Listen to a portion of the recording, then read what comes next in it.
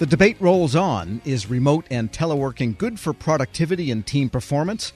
There's no clear answer, but some fresh research on how people feel about team performance gives a slight edge to yes. Things have improved in the last 2 years. We get more now from the Director of Client Solutions at Eagle Hill Consulting, Andrew Edelson. Mr. Edelson, good to have you on. Thank you, Tom. It's great to be here. Tell us what you were looking at here exactly across, I guess we'll get into the government-specific data, but what were you looking at generally, and what was the methodology to come up with these answers? We all know the pandemic was nothing short of transformational to the government workforce. It accelerating in many ways what employees have long desired, the opportunity to get to work in a more flexible, agile environment. And as you teed up, the challenge or the question is, does that mean it's better or less better from a productivity perspective? And what we've seen, and contrary to some of the traditional thoughts of remote work, is that we're seeing that productivity has, or at least in the government employees' eyes, gone up.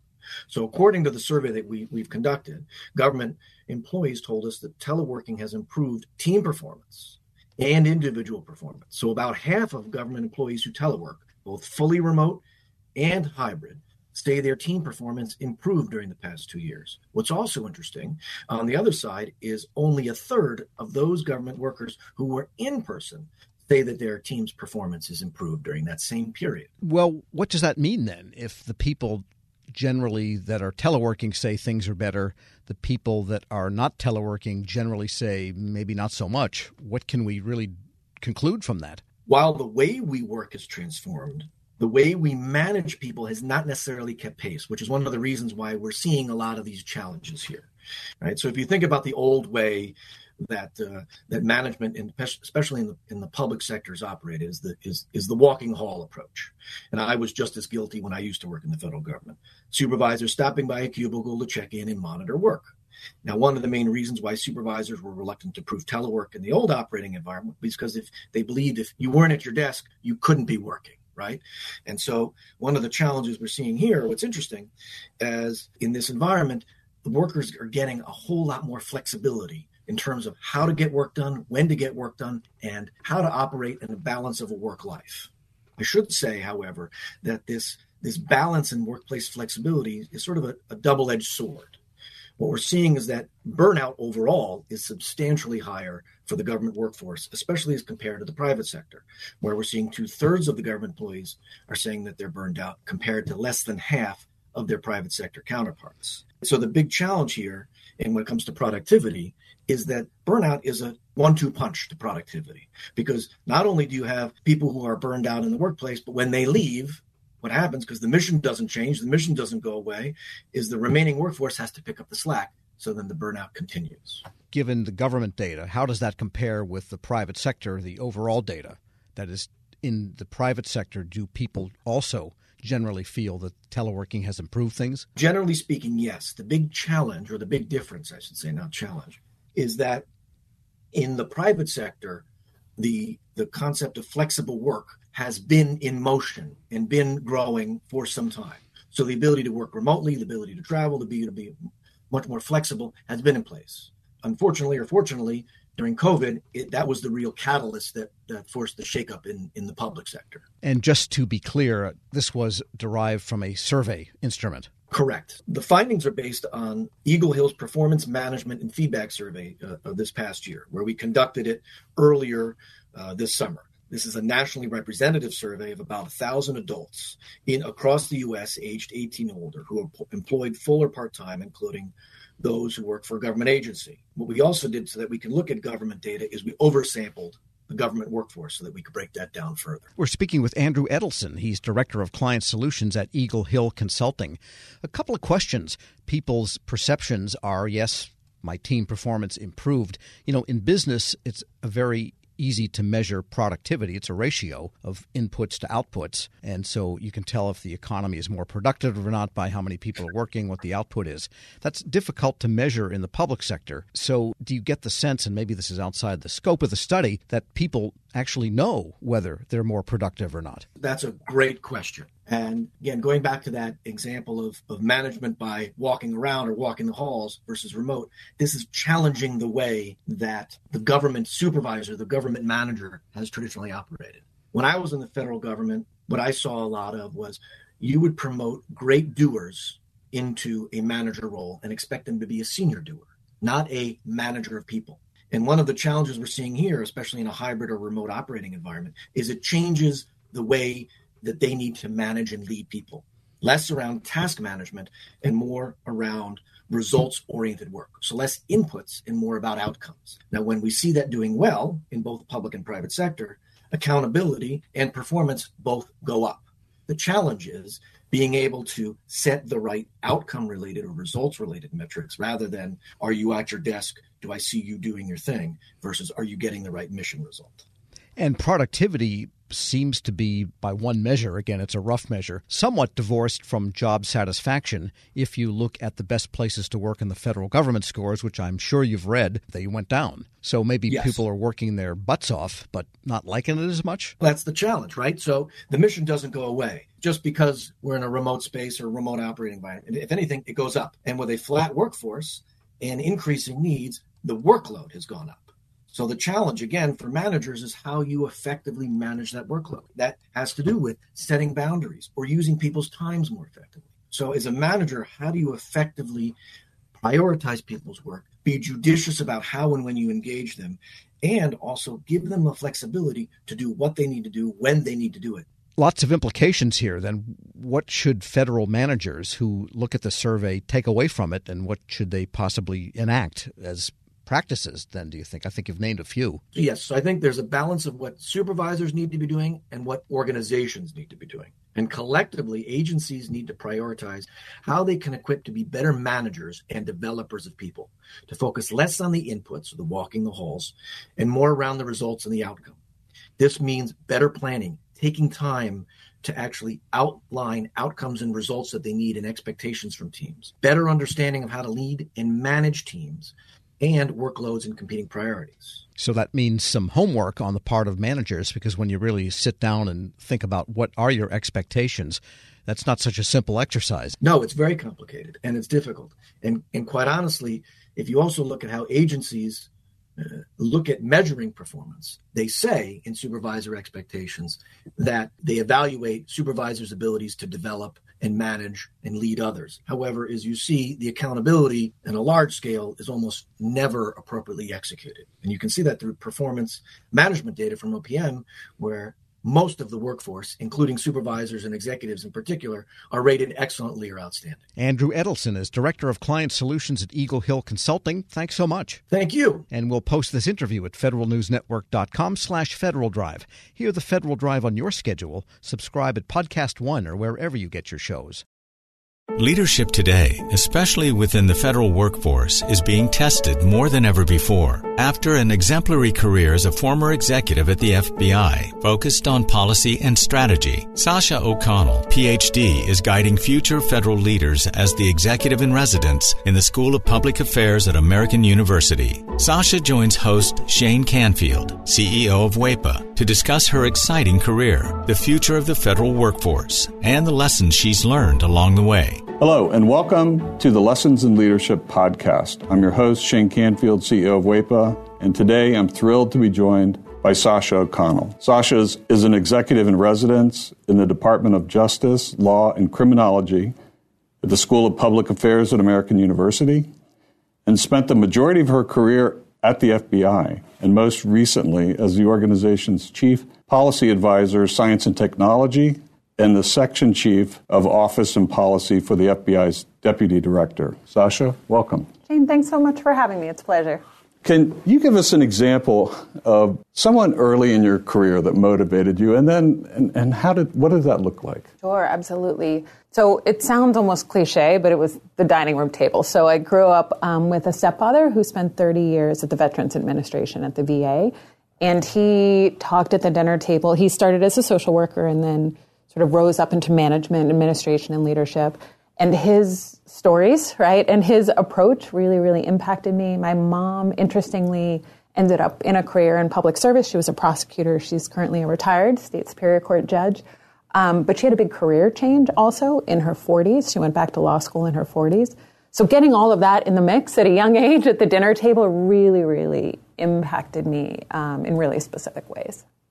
Yeah, that's amazing. My father was part of the generation that took President Kennedy's call to action. And he took that to heart, and he went and worked at the Department of Interior and a number of other places in federal service. So it's catching when you're around it. You've held a number of leadership roles at the FBI, which is historically a male-dominated organization. What skills or traits helped you most as you navigated that? Yeah, it's an interesting and challenging sort of situation and question. One I don't think I still am reflecting on. I've been out of the FBI about 6 years, and I'm sort of still thinking about it. I think the bottom line was when I was there, and I really grew up there, I didn't know any different. I grew up with male cousins and brothers, and it was sort of a continuation of my existence. So it did, in retrospect, it was a really unique situation, but it didn't necessarily feel that way for me at the time. I think staying mission-focused, staying not about me, staying flexible in terms of problem solving all helped me. I will say there's resources today that weren't there when I was there, or certainly when I was starting out. There's a lot of affinity groups for women in national security, women in federal law enforcement. And I will say I think I would have really benefited from access to those kind of resources as I was coming up. I had both incredible mentors, men and women, women across the organization who I became very close with, who were incredible supports, not just getting the job and starting out, but sort of matriculating through.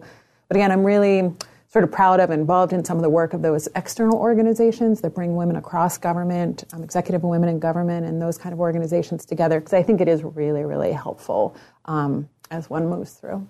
Yeah, we actually work with a number of those too, and go to their events and conferences and support them because it's important. How has your leadership style developed or changed over the years? Well, I think I've gotten a little more confident in it, right? The seeds were there at that dining room table. One thing that carried through that I learned from my stepdad was to focus on the process. He would talk at dinner about big ideas or big changes and how to get from here to there was part of his day job, so he thought about explicitly, was getting other people on board, getting that stakeholder engagement, getting other people to think it was their idea if that was required.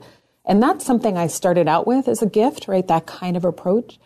And then I got confidence in that, and then I added things. I will say, as I moved on, my appreciation for taking care of is maybe the wrong word, but really focusing on the people who work with you and for you in some instances, making sure that they have what they need to be successful in a tactical way.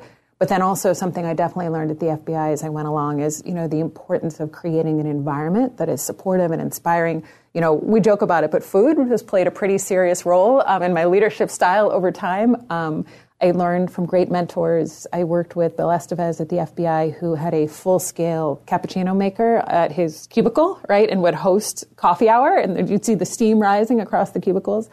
I worked with a great friend who used to carry hot frittatas for breakfast celebrations or on the metro, right, in one of those sort of coolie bags. And so I think it's been additive in terms of learning, gaining confidence in my approach, and then adding these pieces as I go that I've certainly learned from mentors and colleagues. And clearly you never let anything get in your way. You were mission focused, as you mentioned, and you just got the job done no matter what was in front of you. Well, I wish it was that easy. I mean, I think we had a lot of success.